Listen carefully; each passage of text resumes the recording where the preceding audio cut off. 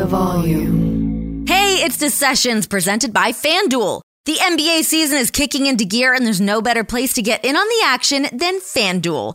FanDuel has exclusive offers, boosts, and more all month long, baby. And when you win, you get paid real fast. FanDuel has lots of ways to play, like the spread, money line, over-unders, team totals, player props, and so much more. Jump into the action at any time during the game with live betting. Such a cool feature. And you can combine multiple bets from the same game in a same game parlay to try out Same Game Parlay Plus. So download the FanDuel app today and start making every moment more. Disclaimer, 21 plus in select states. Gambling problem? Call 1-800-GAMBLER or visit FanDuel.com/RG for Colorado, Iowa, Minneapolis, New Jersey, Pennsylvania, Illinois, Tennessee, Virginia, and Ohio. 1-800-NEXT-STEP or text NEXT-STEP to 53342 for Arizona. 1-888-789-7777 or visit ccpg.org/chat for Connecticut. 1-800-9-WITH-IT for Indiana. Visit ksgamblinghelp.com for Kansas. 1-877-770-STOP for Louisiana. Visit www.mdgamblinghelp.org for Maryland. 1-877-8-HOPE-NY or text HOPE-NY for New York. 1-800-522-4700 for Wyoming or visit 1-800-GAMBLER.net in West Virginia. Hey guys, welcome to The Sessions. I've got Kenny Omega in the hot seat today. I'm really pumped for this episode. On TV days when we're at Dynamite or Rampage, there's not always time to just hang out. People are busy. So I've not really got to spend that much time being able to pick his brain. So to be able to have an hour with Kenny was honestly a ton of fun for me. He was also a total sweetheart and did a special little video for my mom, who, as I found out during my research for this podcast, loves Kenny Omega. I mean, I knew that, but it was very funny for me to scroll through his Instagram, trying to find little details about him and seeing that my mom was liking all of his photos. Great stuff. Great stuff. Of course, we talk wrestling, we talk hockey, we talk a bunch of stuff during this episode. He's a great guy. You guys are going to enjoy it. Here he is. This is Kenny Omega. All right, here we go. Guys, finally, Kenny Omega is here on The Sessions. So I feel like this is obviously not for you. I'm sure you've not thought twice about it. But for me, I'm like, when do I get Kenny on the podcast? Because it's a big interview. Oh, come on now. But it is. It's funny because I feel like I kind of put those ones off a little bit because I'm like, okay, how am I going to do this? What's it going to be? I'm trying not to overthink it. But anyways, thanks for being on the pod. How are you doing? Doing well. And I hope you're doing well also. And I hope that unconsciously, at least unconsciously or subconsciously, that you weren't worried about having me on because you knew I was a sure bet. Because, of course, all you need to do is ask. That's it. Which is true. You were very cool that you're like, can you just text me and we'll set it up? We don't need a middleman. We don't need any bullshit. But I don't know, how do you feel going into interviews? Do you feel like people are often trying to really pick your brain or people are trying to get a scoop from you, I feel? Do you kind of have your guard up a little bit going into interviews? It's the best and worst of both worlds. Sometimes you go into an interview and they've got some very interesting questions that really make me think on the spot. And I'm very happy and glad to give the most thought-provoking answer that I can give. And sometimes I really do feel like I go into things with people that have an axe to grind or with people that are simply looking for a headline. And I guess I used to be full of hot takes back in the day. and now I feel like I'm just very boring. I just kind of keep my head down and I just bulldoze forward. I'm just trying to put my best foot forward in every situation. I'm not as interesting as I used to be. I can promise you that. I don't like feeling like I'm trying to get a gotcha moment or oh my God, he said this buzzy thing. First of all, I work with you. I'm not trying to get you to throw anybody under the bus or say anything dumb. We're on the same team. But yeah, it's funny. That's not what this show is. We're merely just hanging out. Could I go through your entire history of wrestling and go through all these great matches and moments that you've had? Yes. But we know those things. We've seen those things. I'm here to just hang out with you. I want to talk about the plant choice in the background. Well, it's absolutely fake. So I can't. Every plant in the house is fake because I have a kitty cat and I don't want him consuming anything that may be harmful to his stomach.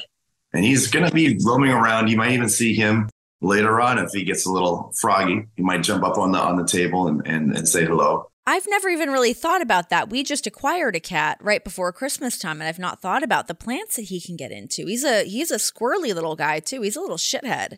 He'll probably be okay, but I don't want to come home after like a week of TV and just there's, puddles everywhere. You know what I mean? Yeah, we don't need that. Okay, so one of my favorite things that I knew this, but I really realized it while I was like doing my little Kenny Omega deep dive.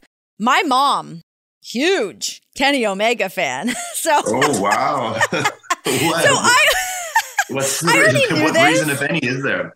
Curly hair, baby blue eyes? Is it one of them? I don't know what it's about, but I was FaceTiming with her earlier today. I'm like, I've got Kenny on the show today, and her face dropped, but it made me laugh as I was like, I scroll through people's Instagram to kind of like get ready for the interview. It's like, Carol McKay has liked this photo of Kenny Omega.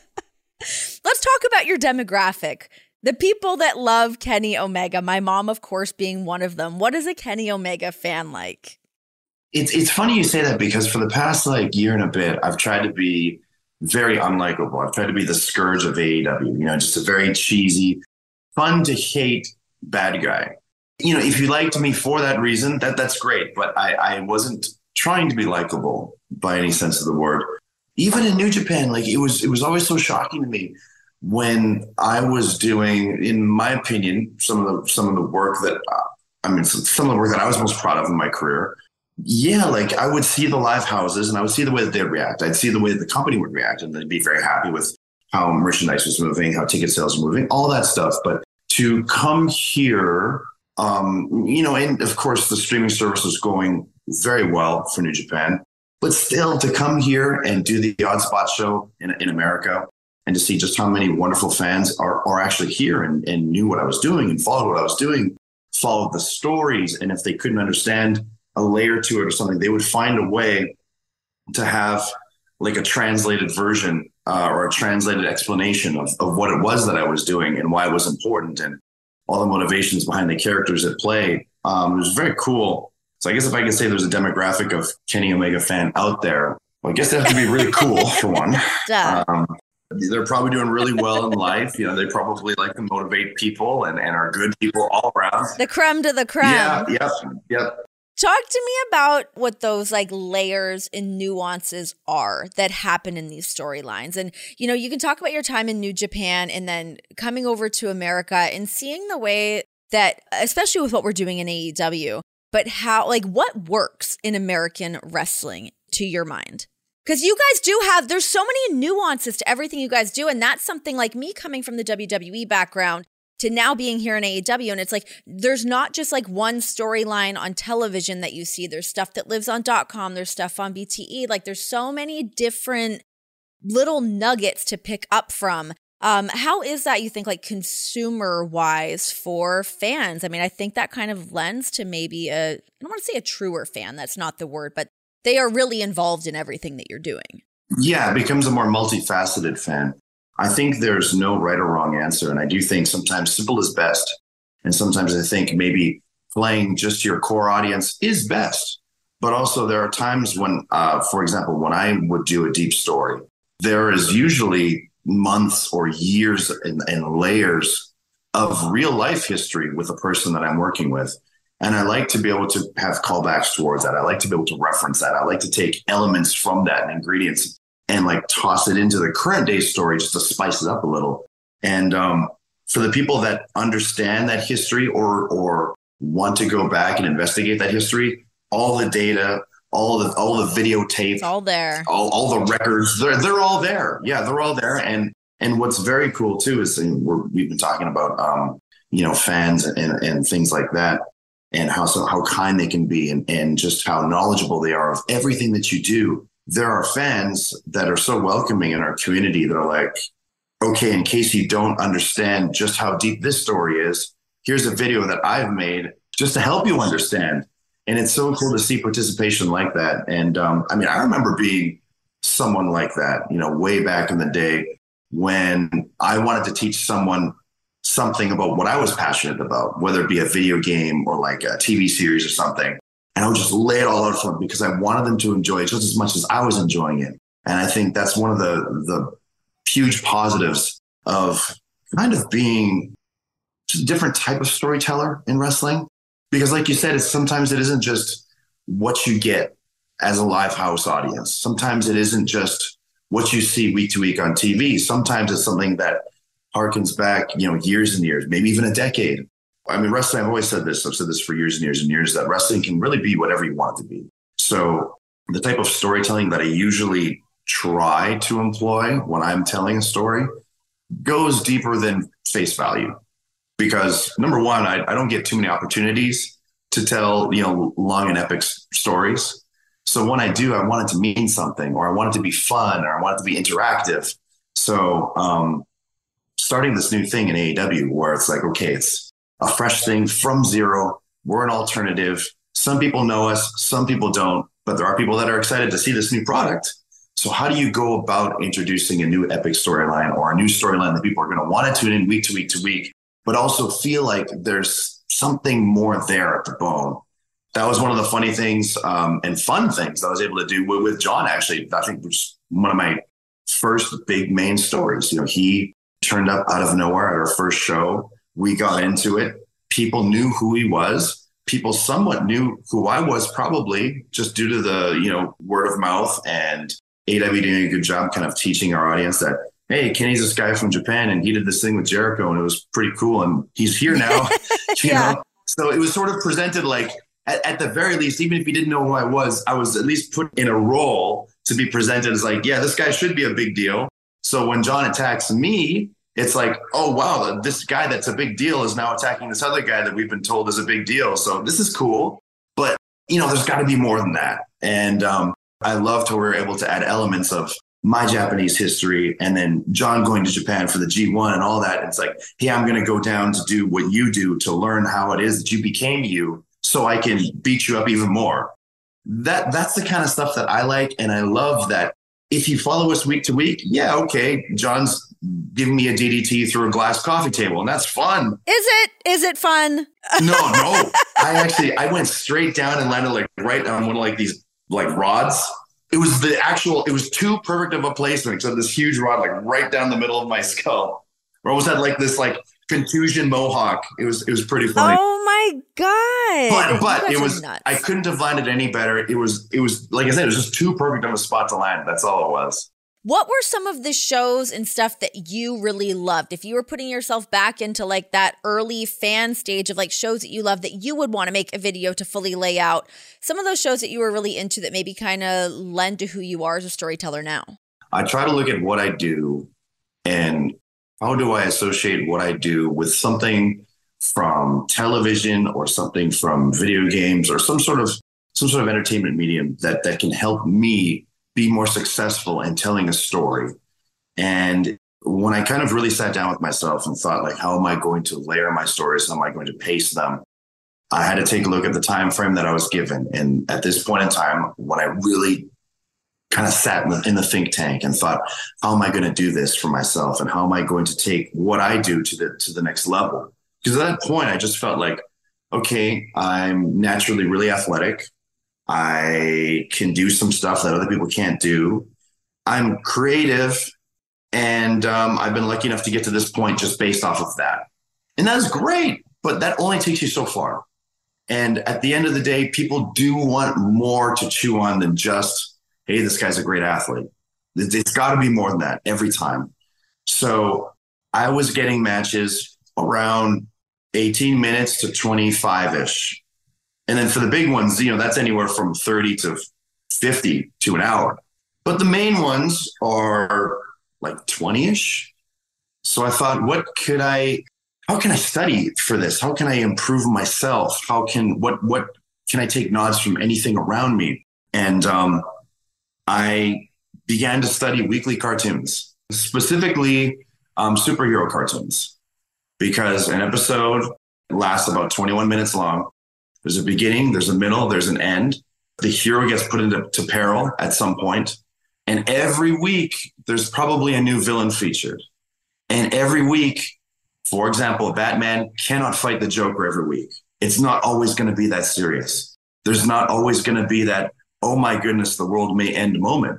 Sometimes he has to fight the Riddler. Sometimes he has to fight, Mr. Freeze or Clayface. How do you make all those instances? How do you make all of those altercations interesting? How do you make them feel like they mean something? And how do you make them different from one another? And sometimes you can elicit other emotions, even though, you are supposed to be taken as this incredible superhero, someone that's larger than life, someone who is supposed to be one of the best at doing what you do. So I had found that specifically Batman cartoons, Justice League, they really helped a lot. It's funny being able to tap into things because I think some people just assume like, oh, you're going to go back and watch a bunch of old wrestling matches and you're going to pull X, Y, and Z. But it is really fun, I think, to be able to tap into that other side of your brain and just like look outside and beyond our world to bring other characteristics in, other things to kind of focus on. That's really neat. That's also another reason why I would try to study other forms of wrestling, like worldly styles. Because it's always like, yeah, you're in America now, so this is the style that we like to do. And sure, it's a North American wrestling style or American TV style. It's fun. It's great. It's what I grew up on. It's what a lot of people grew up on. Wrestling as an art has kind of been prevalent in so many countries in the world. So who's to say that something that you take from Lucha Libre can't work? Who's to say something that you can learn from England or Japan or any other country would not work in American television? You don't know. Sometimes you just got to take from it, learn from it, and try it. Well, it's also sort of, I guess, like training the audience, so to speak, to like appreciate and enjoy another style. I think we've all been kind of programmed to a degree of like what a wrestling match looks like. And now to take people outside of that, while people are craving something a little bit different, people are craving to, I think, to kind of open their minds up to something. It's cool that you're given that platform to actually go out there and execute that week after week. That part is very rewarding. It's nice to have, a degree of trust among your peers and, in the hierarchy of AEW to allow people like me to be able to tell our version of stories. And hey, sometimes it doesn't work out the way that you picture it. What's an instance of something not working out the way that you thought that it was going to? The big one that always comes to mind, the forefront of my brain is, of course, the barbed wire death match, the exploding barbed wire death match. Great match, by the way. I was so proud of the match. I was so worried about the match because I'm not really a hardcore guy. I'm like a guy that's scared of needles. I'm a guy that's scared of getting caught. Yeah. When I'm in the heat of the moment, things happen. So I just deal with it.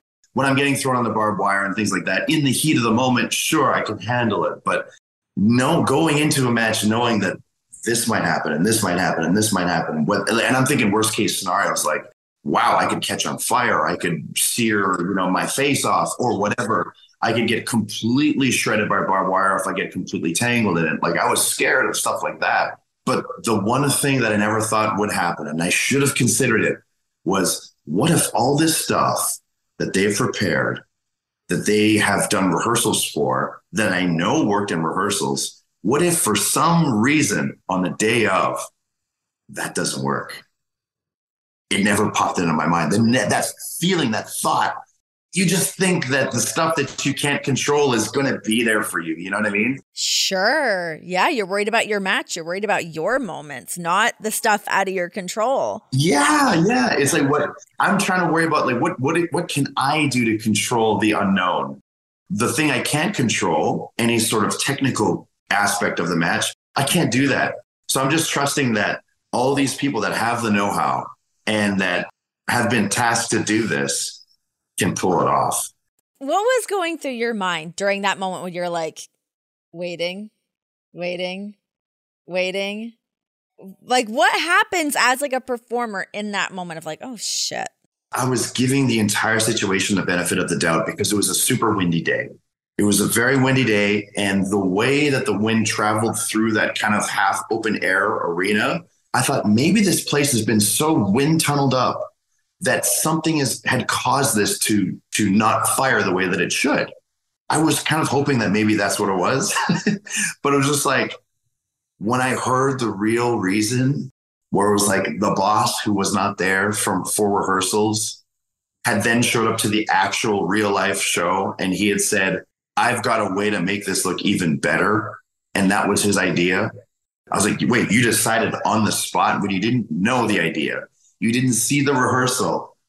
And that's the direction he decided to go in. And yes, there were misfires within his new idea that he decided, but I wish we just would have done what we practiced.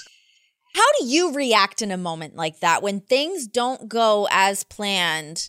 What do you do when you walk to the back? Are you mad? Are you kind of trying to understand it? How do you function in that moment? Wow. Did you get pissed? You look like you got pissed. I remember walking to the back and I didn't want to show any sort of emotion one way or another.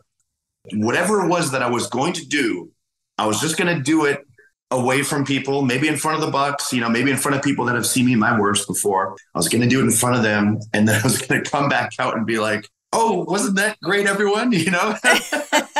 So yeah. I remember being on my way to the back and I saw Jerry. He kind of like sprinted up beside me and he's like, Kenny, don't do it, man. He's like, I know you're pissed off, but don't do it. I'm like, Jerry says, I don't even know what I'm going to do. Says, I just feel like crying, man. He's like, no, he says, it's okay. It's okay. It's nothing you did wrong. Nothing you did wrong. I'm pissed off too, but hopefully you don't blame anyone involved in the match. I'm like, no, I don't. So that was kind of the most upsetting part is at that moment. It's like, I don't know who to blame. I don't know who's to fault. I just feel so terrible for John, for Eddie. I even felt sorry for myself. I was like, man, boy, do we look like sorry saps. It was nice to just sort of, as best as I could, scrub the finish and just think about, okay, how did our day's work look aside from that one technical flub? I was like, you know what? I really liked it. I really did. And it sucks that last part is what's going to stick in everyone's mind. But I mean, it just reinforces that everything that we do as performers, as artists, like don't ever say, hey, Kenny, you had this incredible match. Kenny, you had the greatest match of all time. Let's say you really think that. I was just a part of it. I had an opponent. I had a great crowd. I had a great ring. I had probably a good entrance. My opponent had a good entrance. The referee was probably there selling the counts. Like it's such a team effort. And if one of those things goes sideways, then kind of the whole experience it suffers as a result of it. I don't know if I'm too close to it because I was like there watching it, obviously like talking to John about it, but like, I don't know. My takeaway from that match was like, you guys had a great match. Sometimes shit just doesn't work and that just is what it is. And like you said, it's out of your hands, and to kind of dwell on that or think that that's the big takeaway. And maybe I'm wrong. Maybe that was the takeaway. But for me, I just thought the whole match in general was great. And it was just at the end was like, oh shit. But it happens. Yeah, we were able to pivot away from it and kind of make it into something else, which was in its own right ridiculous. Like, hey, I wanted you to think that you're going to get blown up and burned alive, but I'm not a murderer. I guess that makes sense. Yeah, like if I blew someone up for real, that's not good. No, that's messed up. You're going to jail. Does that make you shy away from wanting to ever do a match like that again? It made me want to rely on as little people as possible moving forward. And I remember too, that was always my thought process going into sports, even throughout high school. I was really good at ice hockey. I loved ice hockey. But what did I play? I was a goaltender. I have a lot of follow-ups on this. When I found out that you were a goaltender, I was like, hold the phone. Because goalies are kind of always the wacko on the team a little bit, right? You guys kind of have that reputation. You're like the drummer of a band. You're always just a little left of center. That's what everyone keeps telling me. I'd always thought, man, I'm just the intelligent one of all you people. No, but I guess I was the whack job. Because really, you're getting these hard pieces of small rubber being fired at you depends on your level. But what level were you playing? Where did you play till? So I played until the junior level. So yeah, junior level. And then of course, when we had to make the decision, the big final decision of where my life is going to be headed, whether I focus completely on scholastics, whether I go on a scholarship for hockey and take my schooling, or whether I just do the least smart thing of all time, and that's put all my chips into professional wrestling. We know how it went, and I'm very lucky that it did go the way that it went. I want to play devil's advocate here. What if you did go the other way? How close were you to kind of following through on that? I mean, for any kid growing up in Canada, I wanted to play in the NHL. I wanted to be Manon Rhéaume, like sign a girl up. You want to talk goaltenders? I was not a goaltender. I mean, I even have like family videos back in the day where it's like, what do you want to be when you grow up? And I was like, well, it's tough, but it's either I'm going to be either a Ninja Turtle or I'll be a professional hockey player. So I'm not sure. It's going to be one of those. And yeah, I remember that's always what the goal was. And, when I started playing, I loved it. It was fun. I had a late start because everyone at that time anyway, people that were playing hockey, they would start. You started like 3-4 years old. Yes, 4 years old. So finally, when it was time when I decided, hey, I want to do it. I want to try this. I was already 10, possibly close to 11. So all these kids are skating so well, and I can't even skate backwards yet. I mean, I can kind of skate sort of, but not really. So to go out with, at that time, must have been 40 something pounds of goalie equipment. Oh my God. It's so bulky. Good God. The gear was still pretty heavy, and to still not really be able to skate well, to not really have the strength in my wrists and stuff to control my stick, just no good lateral movement, all those things. But to try out for the highest level, and then to try at the next level, and then to try at the next level, and then kind of like, okay, everyone that's left over, they play in this league. Here I am playing house league. And it was a great experience to see where I was at, to feel like, okay, I'm winning all these track meets. I feel like athletically I'm very gifted. Why is it that I couldn't pick this up immediately? Were you not playing net at this point? I was. It was my first everything. It was like I just decided to play, and my father was really good at hockey. He was very good, and he played goal as well. So yeah, I had my first year in the absolute bottom of the barrel leagues. Went to summer hockey as well, and then the next year I was already in the Premier League and playing in the All-Star team. So it was like it caught on quick. I really felt like a natural at it. But then, and I guess even wrestling, I'm a victim of this too. As it got more serious and more serious and more serious, it became less of a game and more of a business. And that is fine. But I mean, I played it for the love of the game. I played it because I love being I loved being someone that my team could rely on. I love being able to contribute in that manner.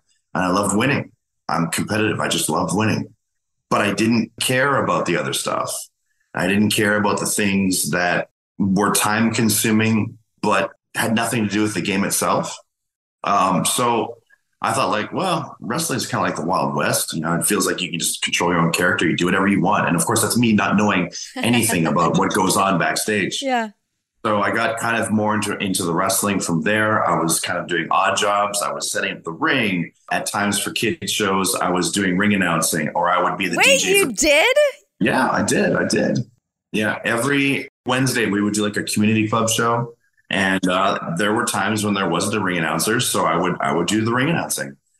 And sometimes there wasn't a DJ, so I would have to play people's entrance musics, or I would just try to be helpful, try to be useful.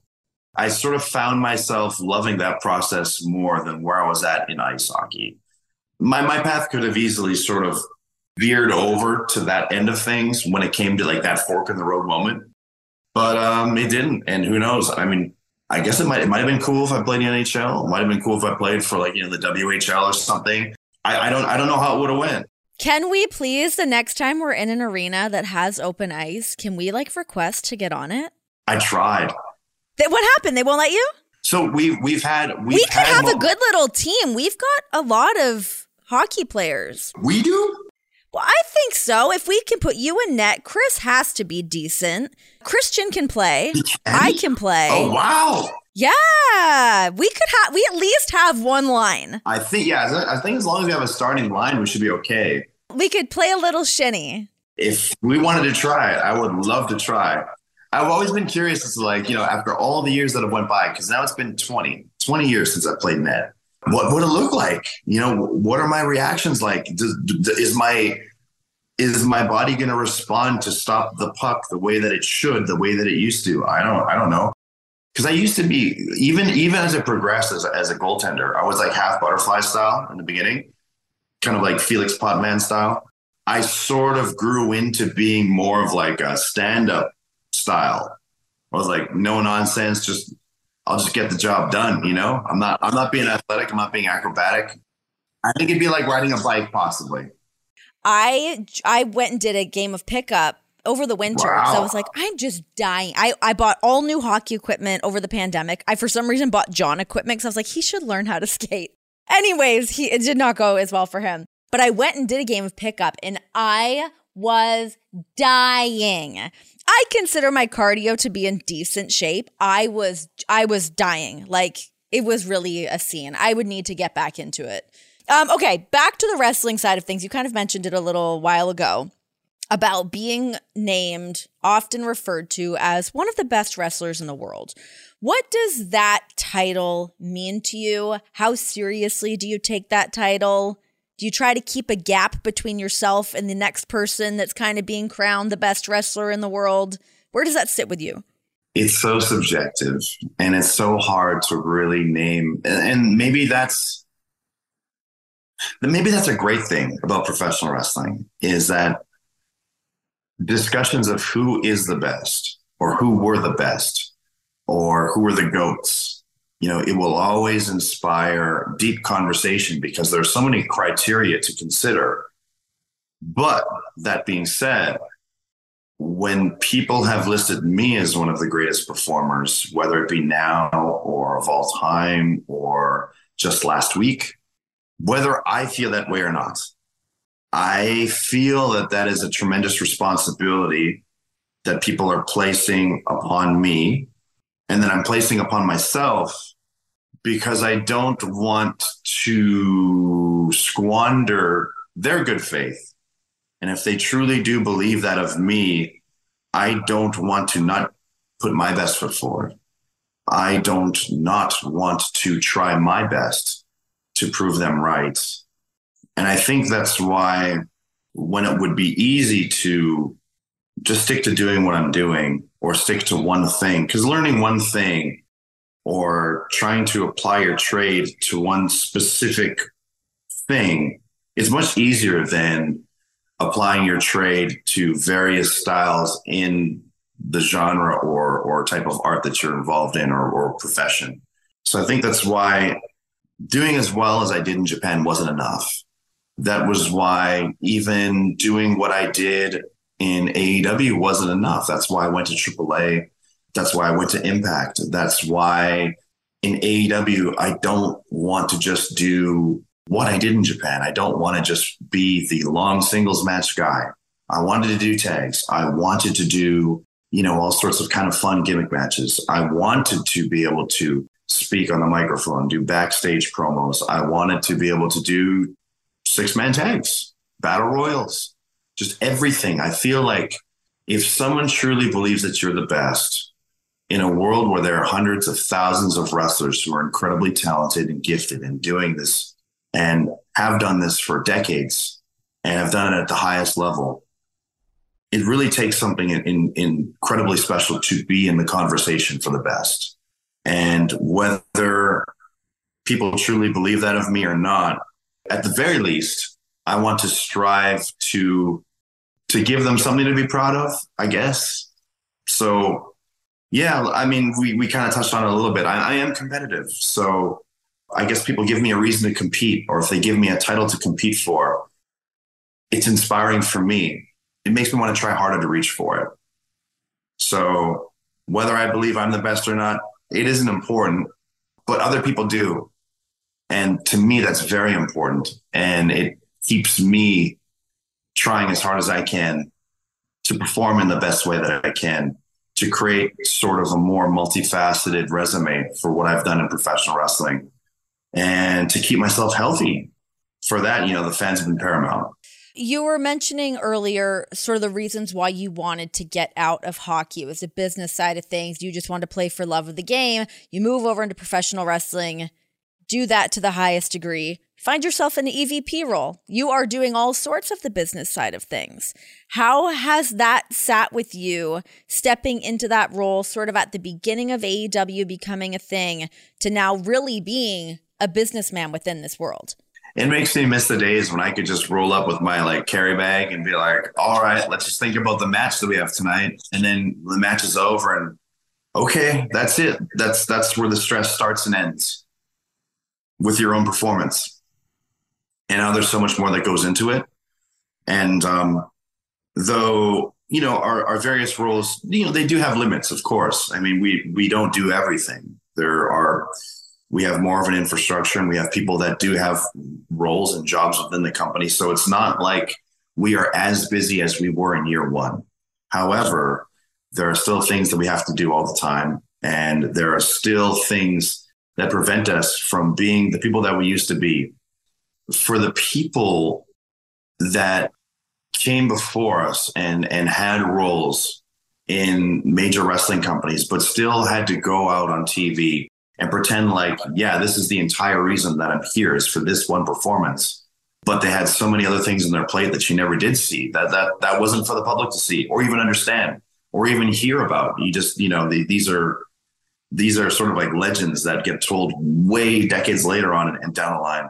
I just have so much more respect for them, for the people that were actively involved on the show, but then also were counted on by the people on their team to provide in some other way that took a lot of their time from their schedule.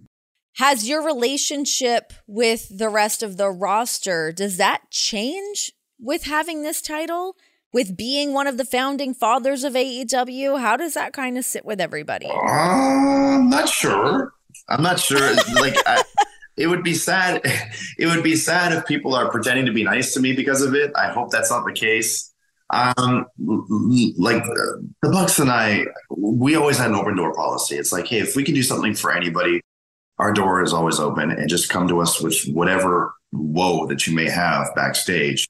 And the last thing I would want to do is kind of create a divide where it's like, hey, you guys are over here doing your thing. We're over here because we're more important? No, I don't ever want to feel that way. And it's never been that way.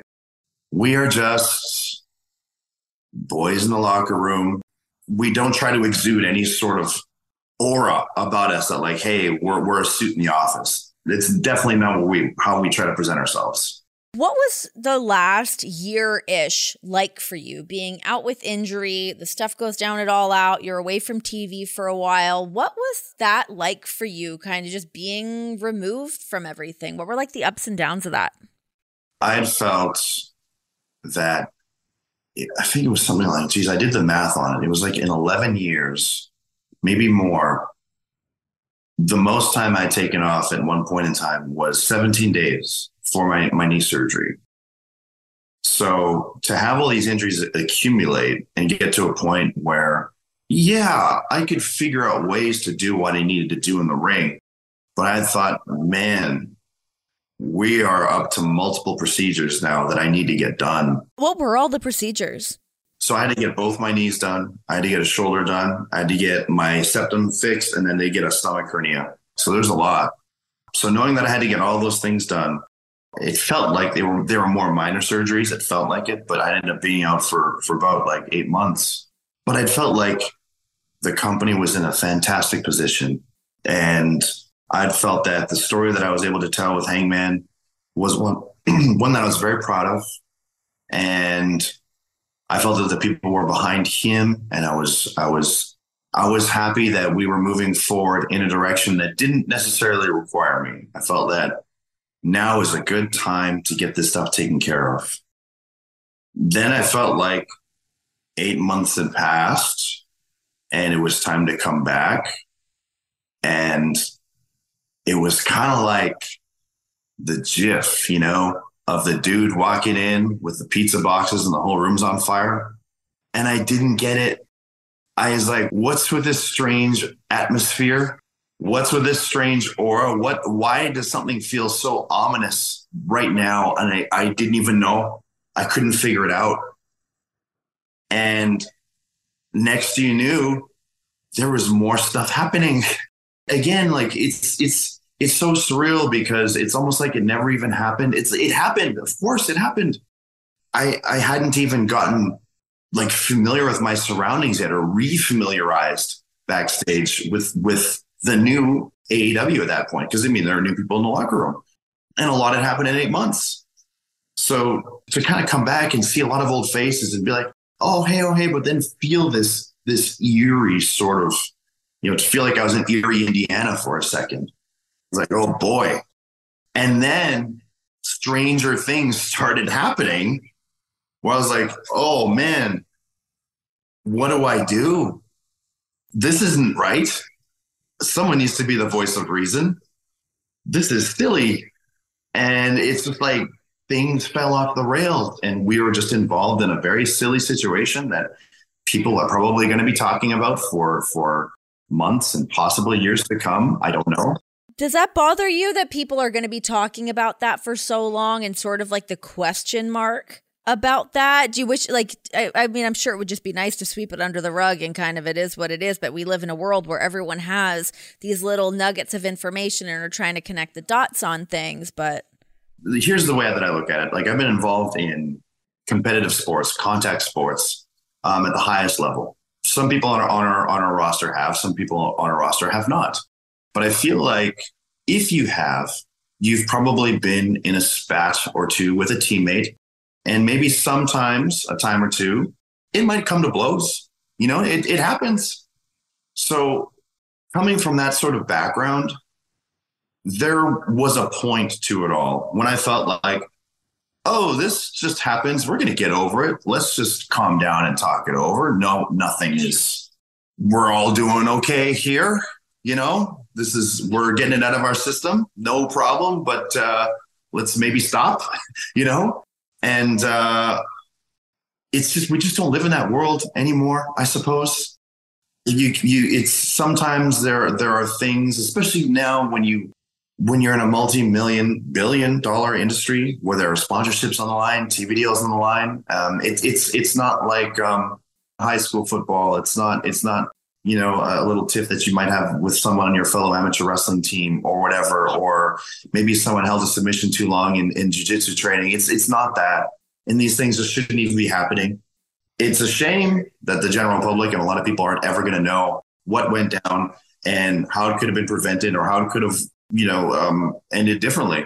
That's just sort of how things go. Again, when it's a big business operation, I don't think anyone is happy that it happened or is proud that it happened or anything like that. I think across the board, everyone thinks it was a terrible situation that was unnecessary.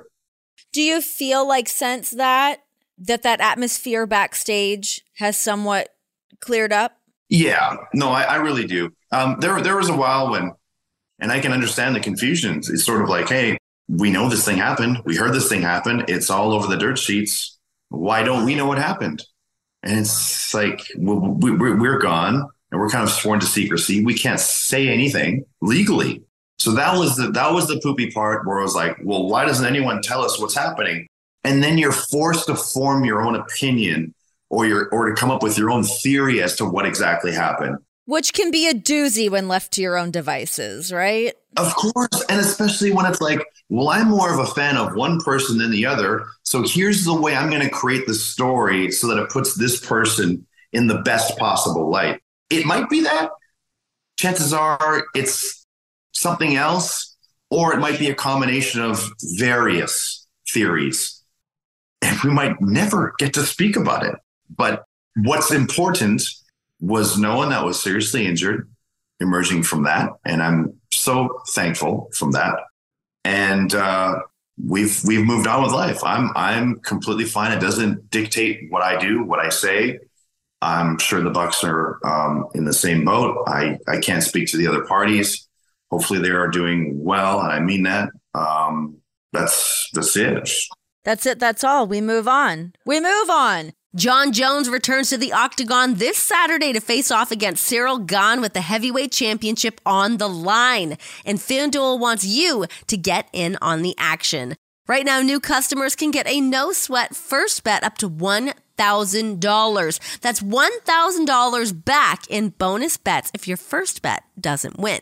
Bet on who will win, how they will win, when the fight will end, and so much more. I am so excited to see Jon Jones back in the Octagon, but honestly, Ciryl Gane's kind of my guy going into this one.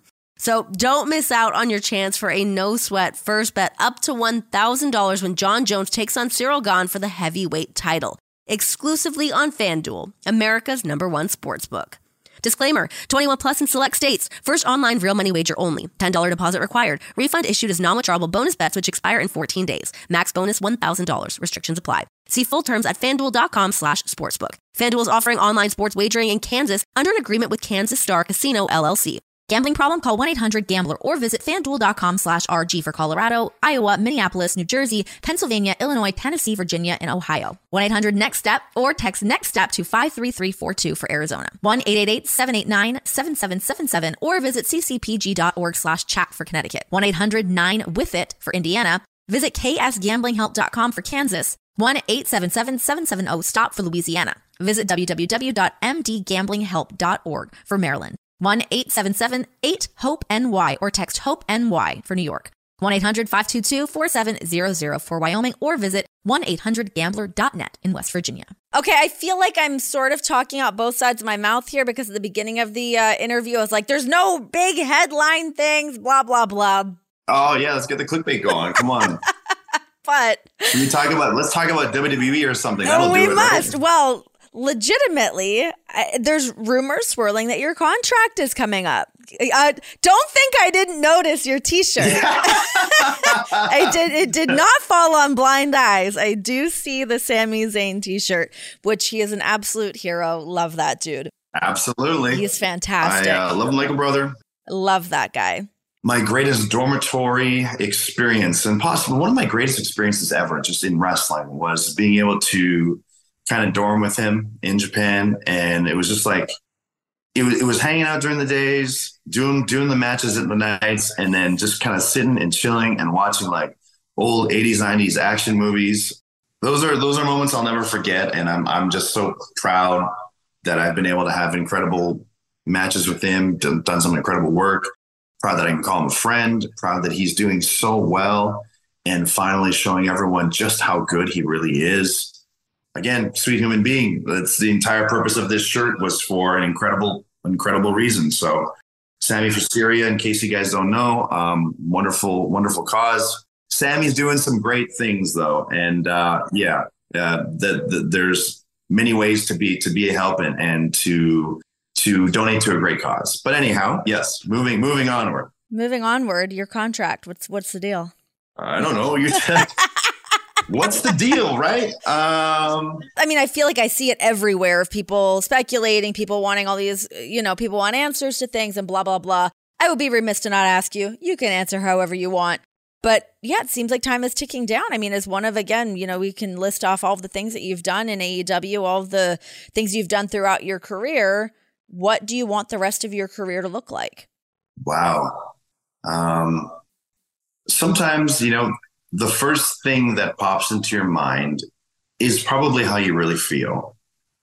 And the first thing that came to my mind wasn't, a venue. It wasn't a title. It wasn't some kind of accolade. I feel like whatever it is that I can contribute to wrestling, I want to be able to help people in the next generation realize the potential as quick as possible, or quicker than I was able to. If I can help give anyone advice or to help push them into a certain direction that can lead to something good for them career-wise down the road, that is where I'd like to see myself. I don't feel like I have too many goals or aspirations of my own anymore. Is that funny thing to kind of sit with of like, I've done all the things I want to do. Now what? It kind of like switches your mindset. It does, because I feel like, am I wasting my time here? Do I not even deserve my position if I'm not looking for some sort of measure of success for myself? Like, am I being ungrateful almost? So those thoughts even still fill my head a little bit, because I felt that when I was motivated to win the G1, when I was motivated to win the IWGP Heavyweight Championship, or win the Match of the Year award, or win like Technical Wrestler of the Year award, or even like you just throw out like a random thing like, boy, wouldn't it be nice if I could somehow win PWI 500? Like it got to a point where I was just kind of creating goals to achieve just to have something. And I guess as the checklist started to fill up, and I'm so thankful and I feel so fortunate that I was able to, it became so much less about me and became more about, well, I've got this resume now and I know that I'm breaking down, and I know that there are people that, they have 10 years on me or 15 years on me. They have all this time to work with, and they can much easier, with much less of a struggle, get to where I am today. And maybe I can save them some mental anguish. Maybe I can save them being away from their family, a couple more years, if I can help them a little bit. And that's just sort of the position that I feel that I'm in right now. What about for the women's division? I know working with the women is a big thing for you, working with Shida, working with Riho. Why is that sort of the thing that you want to sink your teeth into? What do you see for the future of the women's division in AEW and sort of the prospects of that?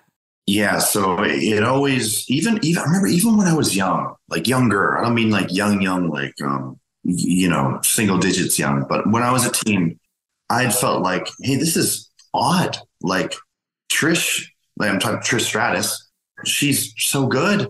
And why does she have such a limited amount of people to work with? I know that they're out there somewhere. I wanted to see kind of epic clashes on American TV the way that I was able to see them in Japan. Because when I was able to see Manami Toyota and Aja Kong, it's by seeing the Joshi and by seeing the passion that they exude in that ring, by seeing just how technically sound they were and how they brought this extra something that you just didn't see from, the male counterparts. It was really something unique, really something original.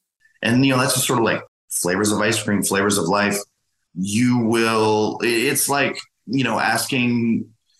asking to like, hey, in a team of basketball, for example, like, you have your point guard, but you can't have a team of 5 point guards. You know what I mean? You're going to want, you're going to need the proper player to fill the proper positions to have a full team and a team that works. And I truly do believe that in today's world, especially, that we as fans in America are ready to have shows where there's equal representation for the women as well as the men. And not only that, but we have athletes that are just as dedicated or more so than the males to become stars. There's a big chip on those shoulders, and there's something really important about having that chip on your shoulder and overcoming that. And I think there was been a little bit of complacency from the males as well, where it's like, yeah, we know we're going to be the focus of this show. Like, you need to really earn my spot to get on this show. And it's like, no, you guys got to be careful because they're coming for you. And not only that, but they deserve your spots. Like, I've seen it firsthand.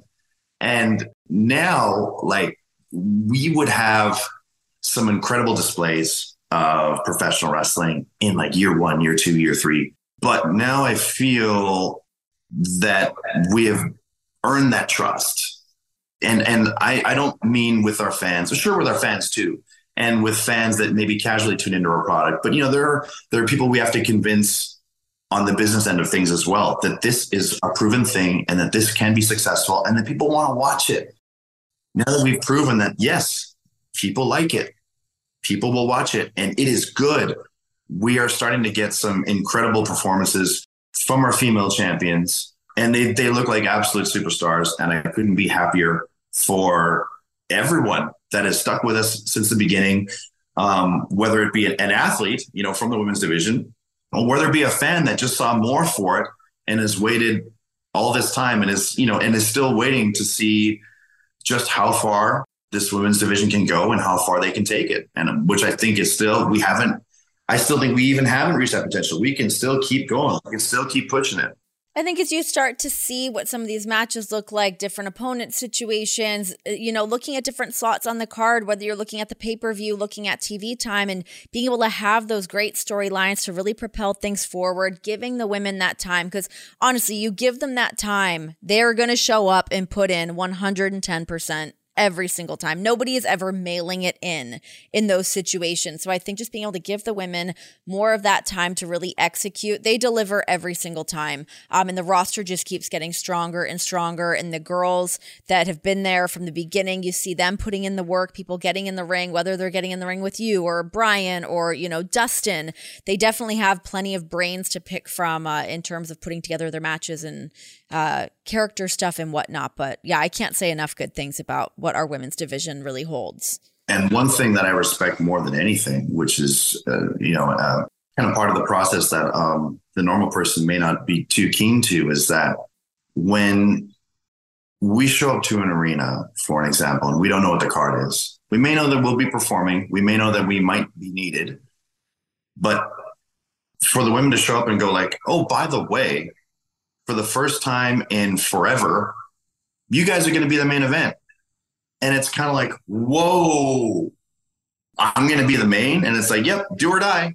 You know what I mean? This is your big chance. You screw this up, that's it. It sets the whole division back because we can't trust you to be the main event anymore.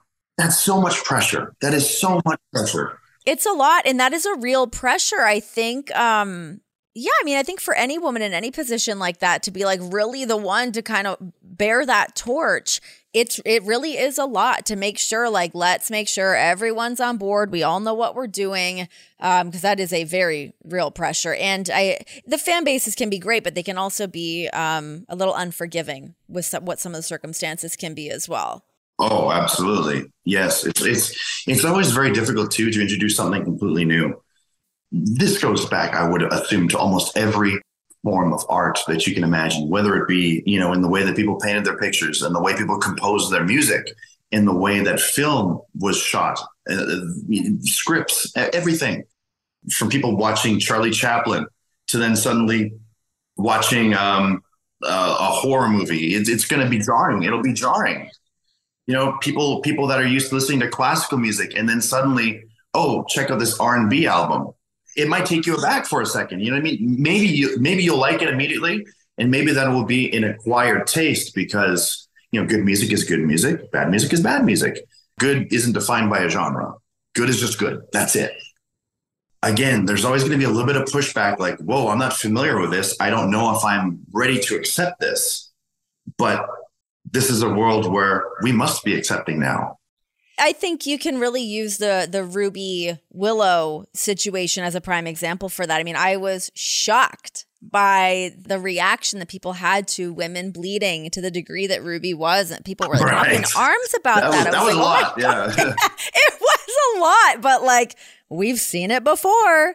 We've seen it on the men a ton. So yeah, it was just very funny to see the reaction of like, okay, like I know John can get shit for bleeding a ton, Brian's blood a ton. We've seen it. Whoa, John's blood before? What? Just on occasion, just from time to time. Yeah. It's a thing that happens. The bloody pillowcases that we've left in hotel rooms. Good Lord. But yeah, it's just very funny to see the reaction that the women get as opposed to the men. But it's all just a work in progress. We just push forward and keep giving them great matches with great talent and people that are prepared to rise to the occasion. Exactly. Like, I mean, it's the lack of familiarity with it that's jarring. It's like you see Ruby bleed in the way that Dustin bled just the other day. Yes. And it's like, oh my God, yes. And it's like, whoa, I don't like this. This is dangerous. A reaction to that is it could be as similar as someone shaving their head for the first time. Where it's like, if I walked into a room and shaved my head, there's going to be people that go, whoa, I don't like this. You can't mess with the curls, by the way. So it's a whole different situation. Okay, let's come up. Yeah, if I shaved my head, my hair is sort of, it's just hair. It would be jarring. I could not pull off that look. You might have people that see you on TV for the first time and go, what is this? They might type right away on social media. You know what I mean? This is ridiculous. I'm so mad right now. You're a goofball, or whatever. That's how things are sometimes, but it can also be a learning process. And those same people that had that knee-jerk reaction in the beginning that was possibly in a negative place, they might change. Yeah, it's very true. You're right. It's like, I think even for the women, or if it's a different match, it doesn't even just have to be the women, for anybody that kind of has that of pushing against the grain, doing something a little bit different, is like either you can go back and kind of keep doing the same thing and people will adjust to it, or you kind of like heed to what some of the feedback is and kind of meet in the middle a little bit. But it's just moving things forward. And I think our women's division just does an awesome job, and it's in good hands. That's for damn sure.